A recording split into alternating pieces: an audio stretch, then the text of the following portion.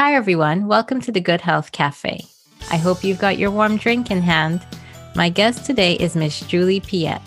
Julie is amazingly determined. She is also a mom and special education technician based in Montreal. Today, Julie shares with us how she handled her scleroderma diagnosis, how she advocates for herself and children, and a few examples of how, to use her words, she has luck in her unluck. Let's get to the episode. So, hi, Julie. Welcome to the Good Health Cafe. Thank you for coming. Well, thank you for having me. Thank you. Could you please introduce yourself for the audience? My name is Julie Piette. I am 37 years old. I have an autoimmune disease called scleroderma. It's a disease that we produce too much collagen, and it attacks vital organs and makes your skin harden. So that's why it's called scleroderma. It means skin and harden, or hardening of the skin. Can you tell us what the journey was like to getting your scleroderma diagnosis? My journey is an interesting one because I always had, I always had something, I'd always never just feel well. I can remember it going back to as a teenager, I'd have crazy stomach issues. Like when I say stomach issues, like digestive system issues. I was 8 years old complaining about heartburn, and no one believed me because what 8-year-old knows what heartburn is, So a lot of doctors and stuff like that. And the thing is when you're a kid, you're well treated, like the Montreal General, the hospital, pediatricians, they're on top of things and stuff. Then you turn 18 and then it's welcome to the, find a doctor, so I was lucky enough. I was talking to, when I was in Cégep, I was talking to a student who was becoming a psychologist. She was a student, and we were just talking, and she referred me to one of her friends who was a GP. So, yeah. So, just a side note of advice that I give to people: you talk to anybody and you ask questions. It doesn't matter because you never know what you're going to get on the other side. And that's my advice there, because I got referred to a GP who took me on as a patient. And so that was one thing less, now I have somebody else who's going to take on my issues and stuff. And he followed me for a while, and I still had, stomach issues, always heartburn, lots of nausea, crazy bloating, you just, I would eat nothing and then be completely bloated. Anyways, it was a thing. And it was, so then finally, after a while of seeing many gastroenterologists and all that stuff, I developed a finger ulcer, and we didn't know what it was for a while. It looked like a cut that got infected, but it was not healing. So I put off going to the clinic because we all do that, and we're all guilty of that, So I said, you know what? Let me go see my GP. So I went to see my GP, and the next day he called me in the morning, and he's like, that doesn't look good. I'm going to refer you to a rheumatologist. You really need to see a rheumatologist. So lucky enough, I went 3 days later. I got an appointment with the rheumatologist, and then they sent me for a bunch of other tests. And I got my diagnosis. This happened, I'm going to say in May. I saw my rheumatologist. By November, I had all my tests done and I had the diagnosis. So like I said, it was, with my bad luck, there's luck. Had I not been there that day to talk to the student psychologist, to refer me to my GP who took me on seriously, you know what I mean? It was just that's my story of how I got with scleroderma. But it does not end there. I have luck as well. I still have luck in my unluck. Because of this rheumatologist, he suggested that I go follow at the Jewish General. They have a research clinic for scleroderma. And they told me, he said, you need to go to this clinic. So they took me on. So also I'm a part of the research clinic at scleroderma. So I get routinely checked once a year, full body scan of how the disease is going and stuff like that. And I'm still followed by my rheumatologist. and I'm still followed by my gastroenterologist. So like I have a nice team of doctors. That's fantastic. Yeah. How do you manage your team, or how do you manage your health portfolio in general? So every appointment I go to, I ask for a copy of every test. So when I go to, say I'm going to the rheumatologist or I'm going to the scleroderma clinic, I always have copies of everything. So I make sure that my file is up to date with everything. I also tell them when I go see I go see my doctor or my gastroenterologist, I tell them what the doctor has told me. So I'll note it down so I don't forget. So when I go back to say which doctor, I have it all written down as to what was said, what were my complaints are, how am I feeling now about it, kind of give a good outline of how that goes. That's fantastic. So you make sure you have a copy for yourself and you take notes so that you can share it with everyone. So that way everyone's in the loop and no balls are dropped. Nope. Yeah, fantastic. And since your diagnosis, how have you been? Well, I mean, the initial, like I said, I finally am in a better place about it. I'm going to say the first 2 years, I was angry. I didn't know how to deal with, I was just bitter to the world. And it really is, you have to grow to accepting it. And I have grieved in the past, but not that I'm putting grieving down, but I just feel like I had to grieve in my own thing of being like, my life that I imagined, that I envisioned getting older and being healthier for longer. Well, that's not going to happen anymore. So I had to make peace with that. And it really does follow like the steps of, of grievance. I was angry. I had, then I was depressed, then I was in denial of it. And, so like after I've learned to accept it. Some days are bad. So it kind of, puts you back into like the, but every day that you wake up and it's a better day that you're not feeling the day before, then you got to keep moving. That's a good point. Did you go through that process by yourself, or did you have some sort of professional help to help you navigate your stages of grief? Okay, so another side story in my journey is right around the time that I got diagnosed, my son was having some serious behavioral issues at school.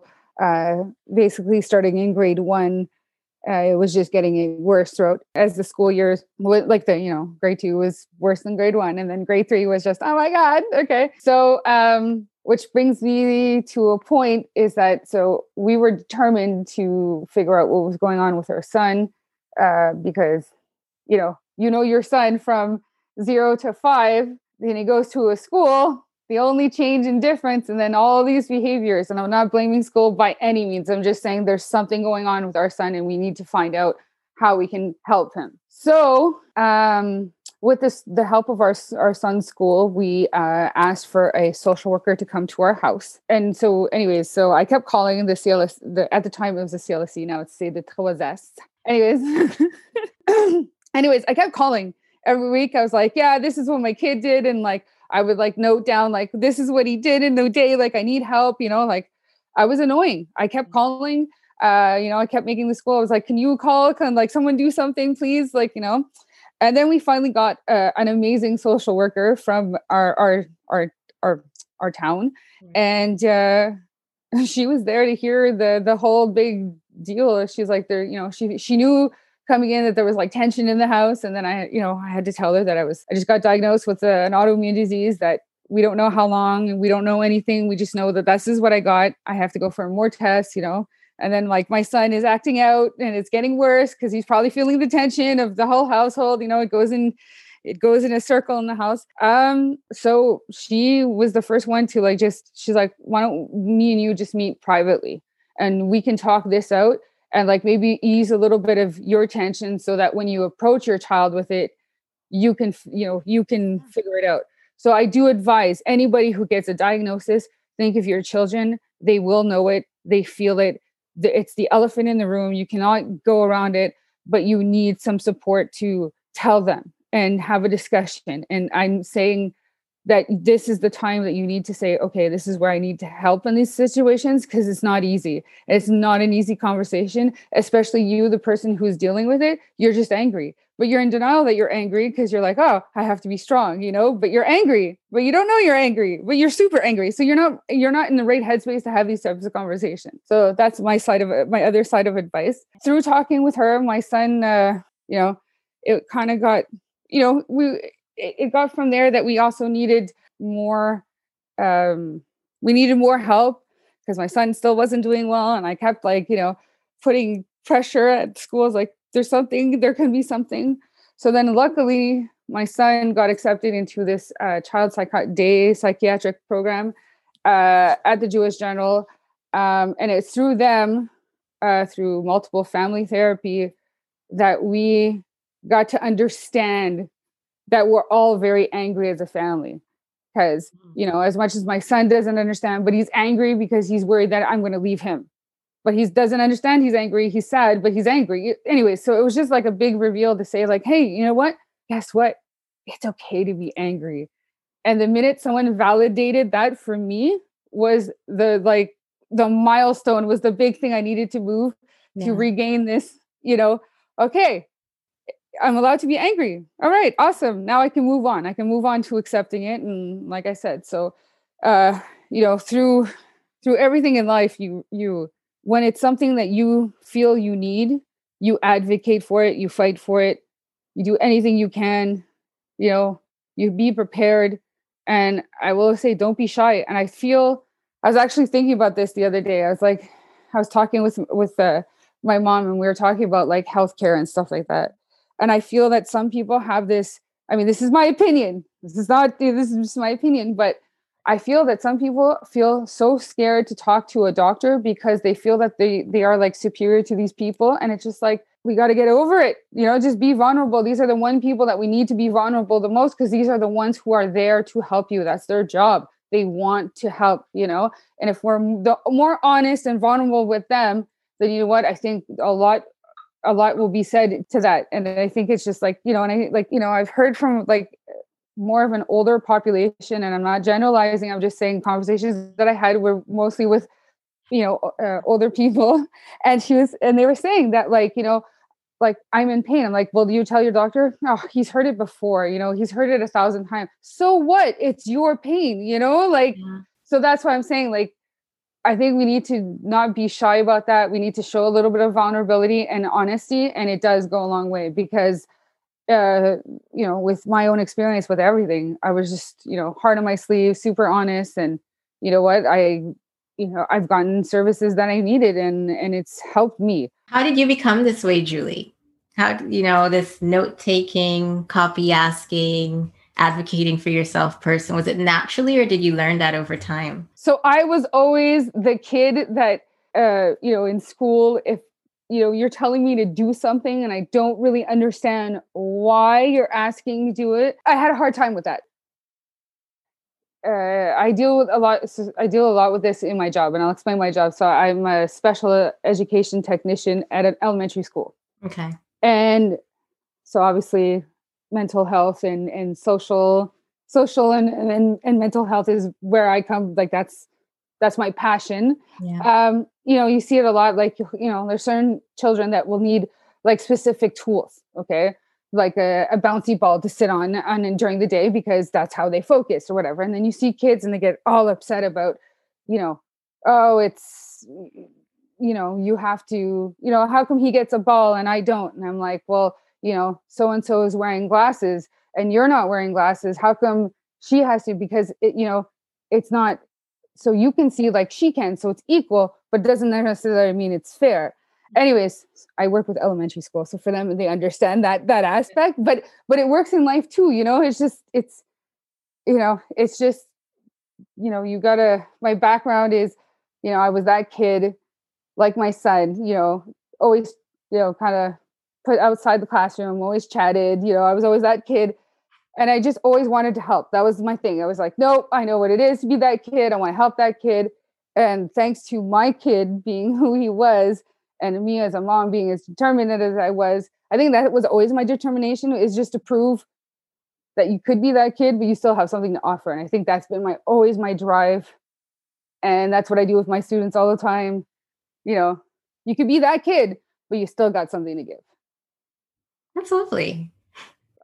So you were kind of naturally born that way, as like a determined advocate for yourself and Yeah. for others, to help other people. And so what motivated you to become a special ed tech? My son, Yeah. 100%. He, just all the trials and tribulations and emotions and stuff like that. It really pushed me, to follow a career in there. Um, and it was, once again, my luck, the principal of my son's school saw that I had something in me to work in schools. So she, uh, gave me a shot to start like just doing lunchtime supervision.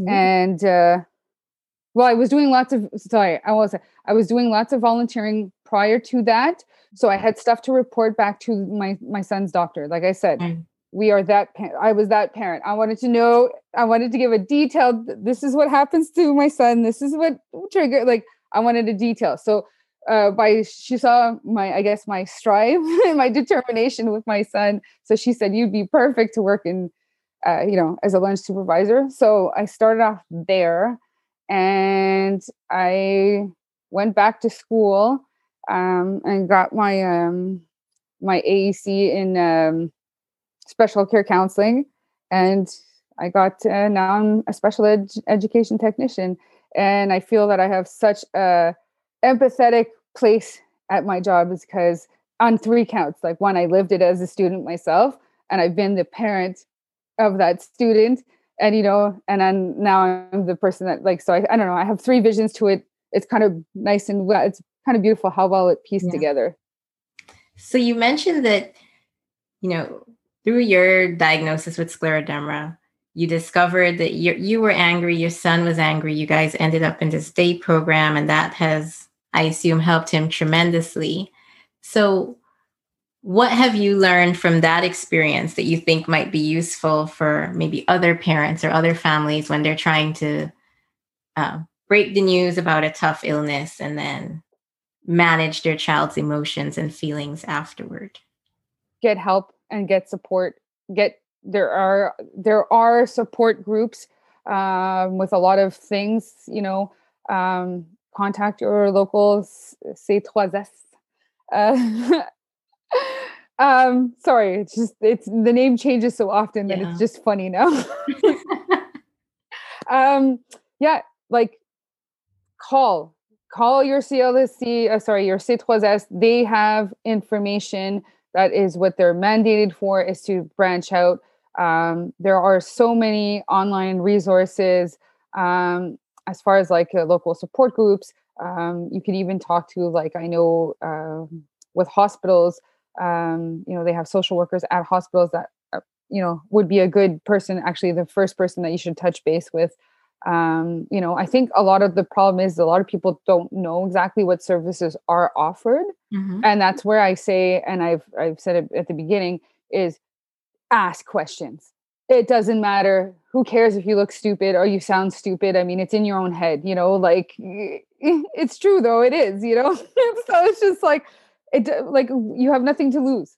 Honestly, you have nothing to lose. So ask, and like I said, I was lucky, talking about a support group during the pandemic. Well, we're still in the pandemic, but at the beginning of the pandemic, the research group decided to do like these small like sessions over Zoom of people like in France and in all around Quebec who have scleroderma. Well, you know what? Talking to people who had my disease living through the pandemic, that helped me, because guess what? I was back to being angry and scared, and you're Yeah. and then guess what? The person who was in France, who was also angry and scared, because like it was saying like autoimmune disease don't go anywhere. So you're like, I was scared to like open the door, and like that. Yeah. But we were going with emotions because that's what you were told. So you're just going to keep doing it. You're not really going to ask questions. You're just going to survive the day. It became like, in March, and like I said, March was kind of nice because it felt like the break, and it's like, oh, life's going to go back. Yeah. Then April hit and it's like, life's not getting back. So then, but then it becomes about survival. So when, once again, like, thank God I was vocal in the sense that they send you surveys, and every so often, and during the pandemic, they kept saying surveys, and I kept being honest with my answers. Like, no, I don't think I'm doing good. I have a lot of worry, no, I'm not sleeping good. And it's about being honest with yourself too. Like, how many times we say like, oh, that like, oh, it's just a headache, whatever. But that's like, oh, it's 4 days I have a headache. Maybe there's something that's causing the headache, so that's why I say, so once again, ask questions. You never know who's going to know the answer, and you have nothing to lose. And also just like, be honest with yourself. If you're not feeling well, you're not feeling well. There's something wrong. Then there's something wrong. It's not normal to feel pain every day, or it's not normal to be extremely tired every day, or it's not normal that you're not sleeping every day. There's life is so important and it's so precious that you got to take care of it as well. Like, I'm also saying, like, mentally and physically, like, you have to take care of it. Yeah. I know you mentioned, Julie, that mental health is a passion of yours and you're a big advocate for it. Can you tell us a little bit more about why you're so passionate about mental health, and then maybe give us some tips or key learnings that you have on mental health that might be useful for others? Why am I so passionate about mental health? I think because I've struggled with my own mental issues. Like I said, my son has got diagnosed with anxiety disorder and ADHD and ODD and all that stuff. And I look at him with early intervention and right therapy, and now, like, he's thriving now. Like, he has an emotional intelligence that far meets some adults that we meet, because he just knows how to regulate it. And so, which to me is, if you can not control your emotions, but at least control the level, because we can't stop what we feel, but at least if we can minimize how we're feeling them and like bring it kind of to a realistic point, Yeah. life is just better. So, like I get angry when I see, like, maybe I wouldn't have struggled with all the mental issues that I had I had early intervention, had, we've been more aware of this kind of stuff, and like, I'm proud to say that, like, yeah, actually, I'm proud to say that, like, so what? My son has ADHD. Hey, you know what? It's not the end of the world, like, let's rip off that stigma, please. And it does exist. I can tell you that much. And it is a struggle, because I very well know, because you learn about it every time we go, you learned about, like, when we found out what he was, I did a lot of research on what it was. And there were so many things that reflected both my husband and I. And it's just like, wow. Yeah. So it's like, oh my God, maybe I would have been thrown out of class half the time if I was just like, I had tools in place to help me thrive, like, so I think that's what drives more my passion, is just, I didn't want people to feel how I felt when I was going to school. So you mentioned stigma, which is a big deal. How do you tackle stigma? Oh, I'm in your face about it. There ain't no, like, it's true though, because it's like, and I say it all the time. And I was like, I've seen parents, they get all upset about it. And I'm like, okay, if your kid fell off his bike and his arm was hanging out, would you not bring him to the hospital? You would. Okay, perfect. So if you would do that, what's the difference of your kid being unwell? And when I say unwell, and I had my son's therapist told us, and like, this resonated with me forever. A misbehaved child is an unhappy child. And that will always resonate, because I'm sorry, I don't wake up in the morning and say, hey, I'm going to be mean today. I'm going to be angry. No one wakes up that way. So children don't do that. Like, they're very much like us. We don't do that. They don't do that. So there's something that's causing them to feel that way. And then, so which I guess based down to when I was a kid, I need to know that why. So with kids, it's like, well, why are you acting like that? There's got to be something. Yeah. And and half the time, the story on the other end is gonna break your heart. So that's why I tell them that, I'm like, your son, there's something there that he or she is telling us, and have that conversation. And I tell them it's not an easy conversation. And then I'll put a little personal, like, I've been there, done that, I understand more than the next person. And I think when people can relate to the person, it helps with the news, I guess. But I also put it in their face, like, listen, if your kid needed medical attention, there wouldn't even be a you wouldn't hesitate. you win. I like that. That's really nicely said. And I think it's an excellent point because we do tend, I think, to prioritize physical health over mental health a lot. But a lot of thing is too, is a lot of mental health causes a lot of physical health. That's true. Yeah. You feel it, right, in your body, and you're like, why am I aching or something? And you realize it's some sort of anxiety or stress that you're carrying. Yeah. How have you managed the pandemic, Julie? Like, what have been the tips that you have used for you and your family to stay sane during this time? Lots of humor. Honestly, we are a funny bunch in our family. It sounds silly, but I think laughter does do a lot. You know, like I said, I'll say like I said, the maturity sometimes in our household isn't very big, but it's very funny. So we have Alexas in our house, so we like making announcements, of certain things. We'll make a joke like, my daughter, you smell, ha ha ha ha ha, and then so then it will get another reply and stuff like that. But it's I think it's just being, once again, honest. Like, we talk to our kids, like, how do you guys feel? How's this going? And we had our moments. Like, my poor son, he was graduating elementary last year, so he missed everything, his school trip and everything.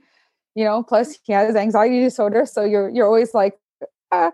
And guess what? He's also becoming a teenager, so there's a lot of like, Yeah. puberty and stuff. So there was a lot of that going on in the household. So, and it's so funny because as much as you read up about it, it really happens like night and day. Like, one day, he's like, oh, cool, I want to hang out and watch a movie with you. And then the next day it's like, my parents. And we weren't ready for it.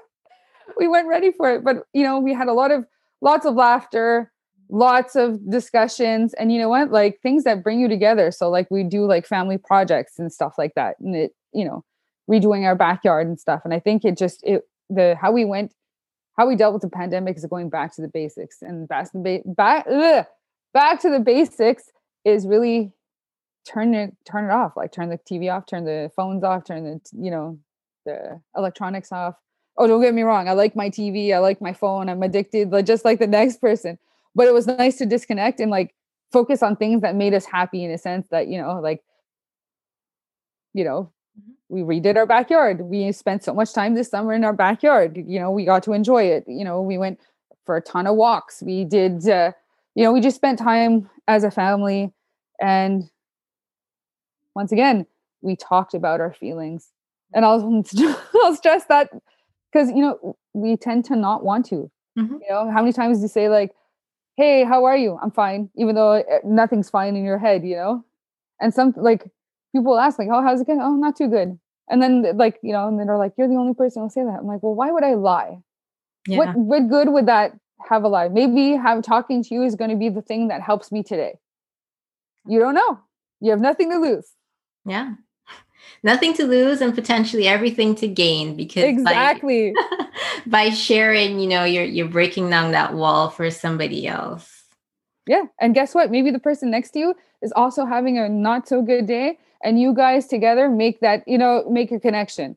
Because at the end of the day, it really is about building relationships to help with mental health. And the more relationships that you have, and I'm talking about good, healthy, sane relationships, it just makes everything just, like, there's a community sense to it, And I think the beauty, and we saw it all over social media during the pandemic, like all these people playing on their balconies and singing and stuff like that. And like, it brought community together. And guess what? Hey, I mean, yes, there's a lot of people who were isolated, and don't get me wrong, I understand that, but there was still a lot of beauty in that. And there was, like I said, I don't think I spent so much time talking to my neighbor. I know them inside and out now. It's super awesome. People that I saw like, hi, I totally know, their ins and outs of their relation. Like, so I don't know. There's something to be said about being kind, because kindness does spread. I know it sounds cheesy, but it's true. It is. Do you keep a journal? Because you sound like someone who's very reflective. I journal. I would, you know what? That's like the one thing I would need to do more of, because because it is so super therapeutic, and I tell other people to do it. I will say though, if it's been a few days that like sleep, because usually that's how it affects is sleep for me. And I like it. And that's the other thing too. The more you learn and understand yourself, you catch on to things. So one thing is sleep. The minute my sleep gets interrupted, and I could be somebody who runs on 2 hours of sleep, that's just, Wow. yeah, it's not healthy. It's not healthy. I get brain fog the older you get. I'm not as sharp as I used to, but then I'll be like, okay, no, there's something really bothering me. I need to figure it out. And what's so funny when you do journal is at the beginning, you'll see it's like all nice and neat writing. Mm-hmm. And then when you get into the nitty gritty, like of the feelings, your handwriting becomes sloppy. It's very interesting, but you should try it. You'll see the difference. And it's very, then when you get to that, sometimes like my handwriting is not very legible at some points, but I understand at least that's where I was feeling it, Mm-hmm. So you say it is important journaling, not only for mental health, but also when you journal for your physical, so like say like, oh, I slept, I didn't sleep for a couple of days, but and then you kind of figure out why weren't you sleeping. If it's not an emotional thing, then you can go back. And so when you go to the doctor, you'll be like, well, this happens so many times. You touched on this before, but something I'm really enjoying about your story, and I'm sure parents do as well, is because you've lived it. You see, like now you really know where you're coming from, where they're coming from. It's not like some theoretical thing you learned in a book. You're like, look, I know exactly what is happening for you because I've lived it too. And I think that's really cool. It's actually, you see the relief in their face because it's automatic. I'm like, listen, I can tell you, my son's been there, I've been there. And I even tell them, I'm like, I've been on the other side of the table more times than you can count. And then I was like, so I'm telling you, like, I have to almost confirm that there's no judgment. That's how, like I said, that's how we create these own barriers that don't, I mean, yes, I understand like humanity, we're a judgmental thing. It's like innate in us. I understand because it's like a survival thing. But I mean, we don't need to survive when we're talking into a meeting about our child's, mental state or social inabilities, because there are students that they're sad, but it's because they're lacking social skills. So it's just like, a question of as easy as like putting them not necessarily in a sport, but maybe in like scouts or something, you know what I mean? Like, why would there be any judgment or a fear of judgment when we're having these conversations? I think we just need to let go of our barriers. And if we let go of our barriers, we'll go to the doctor and tell the doctor exactly how we feel and how our pain is. If the pain is 10, don't say it's 5, it's 10, like. Great point. As we wrap up, Julie, do you have any closing thoughts? Any, I don't know, either top takeaways, lessons learned, anything you want to wrap up on? You are your own advocate. Mm-hmm. And as a parent, you're your child's advocate, but you're your number one advocate. So you know how you're feeling, and you need to speak up for yourself.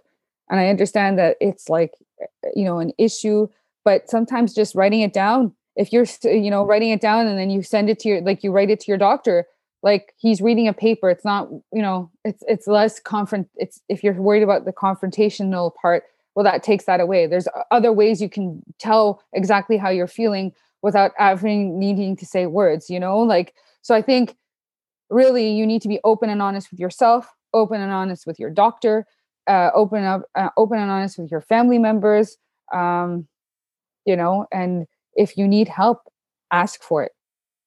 And and it can come from anywhere. So ask anybody. Somebody's going to know something.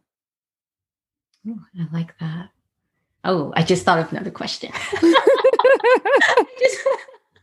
You mentioned, oh boy, be an advocate, call, get help, ask. And I know in our context, it's like, I might reach out to that resource. I might make that phone call, but they'll say, okay, well, we've got a bunch of people ahead of you. I'll call you back in 2 months, 3 months, 4 months. So you call back in a month. They say 2 months, you call back in 1. And because you keep calling back, like I said, you be the pest. And because one thing, if you keep calling, they know that you are willing to accept the help, because that's another thing too. I think, and I mean, this is my own opinion, I'm not judging anything by anything, but I think a lot of times the services have gotten burnt. So, there are waiting lists, so they don't want to waste their time. But if they see that there's somebody who keeps calling and demanding services, why would they, like, they want, they know you're willing and able to, like, you want it. So like I said, so yeah, I've heard that same thing, well, there's like I said, with my son, when there was a 6-month waiting list. Well, guess what? The 6 month turned into 3 months, that turned into 2, because I kept calling, because his situation kept getting worse. And, like I said, I had documented behaviors. So it's also very hard to argue that there's not an issue when it's documented issues. You know what I mean? Like, that's what I'm saying. It's like, I'm not going to say, it's almost like you have to plead your case to the court. Like, you're going to come up, but you're going to come up backed up, and you're going to have facts. Like, this is what's happening and stuff like that. So I think when I say, like, if you can't vocalize yourself, then write it down and then have something to show, like, this is what's happening, obviously on a phone call with CLSC. But if they keep calling and you say, like, I just need to know, did my name get bumped up the list because, I'm still having a lot of issues, and, and that's like a 2-minute thing. Anybody can find 2 minutes in a day, even leave a message if you're too nervous.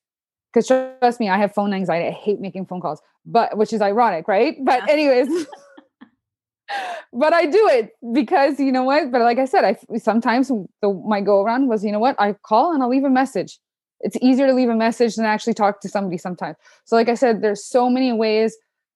If you have anxiety, and I'm joining down to anxiety because I think a lot of people generally feel anxiety. They may not feel that they have it to an extent, but I think, like, a lot of things, like when you said, like, the person was like, oh, the doctor said in two months. So they'll wait the 2 months, but then, 2 months becomes into 3 months. Oh, they'll call back. No, they said 2 months, you call back. Yeah. And I won't even say, like, I'll say, I won't recommend it now because we're in a pandemic, but I remember one time I was really trying to get a hold of a gastroenterologist. I went to the hospital and I went to the secretary face to face. Guess what? Walked out of there with an appointment. Nice. So keep calling, and in the interim, make notes of what's going on, or, hey, show up. You never know. Yep. These are like strategies that's worked for people. I've had it work with with parents with their kids in crisis and stuff. I said, you know what? Go to the emergency. Your kid's in crisis. Go to the emergency. Oh, what's the emergency going to do?